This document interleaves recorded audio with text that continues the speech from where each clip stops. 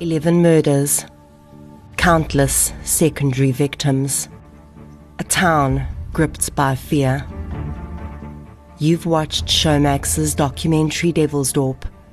Now in a South African first, join me, Nicole Engelbrecht, for the official companion podcast. We delve deeper into the themes this shocking case presents and answer the questions that still linger.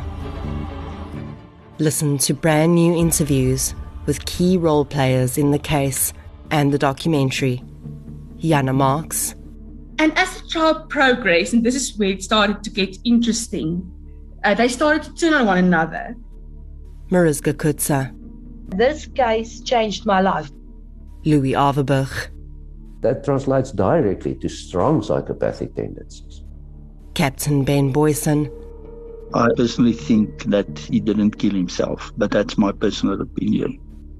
And F.H. Havenga. My words were, Ria, this can cost people their lives. Don't play with this. If you've binged Devilsdorp and still want more, listen to Devilsdorp, the podcast, on Spotify, Apple Podcasts, or wherever you get your podcasts.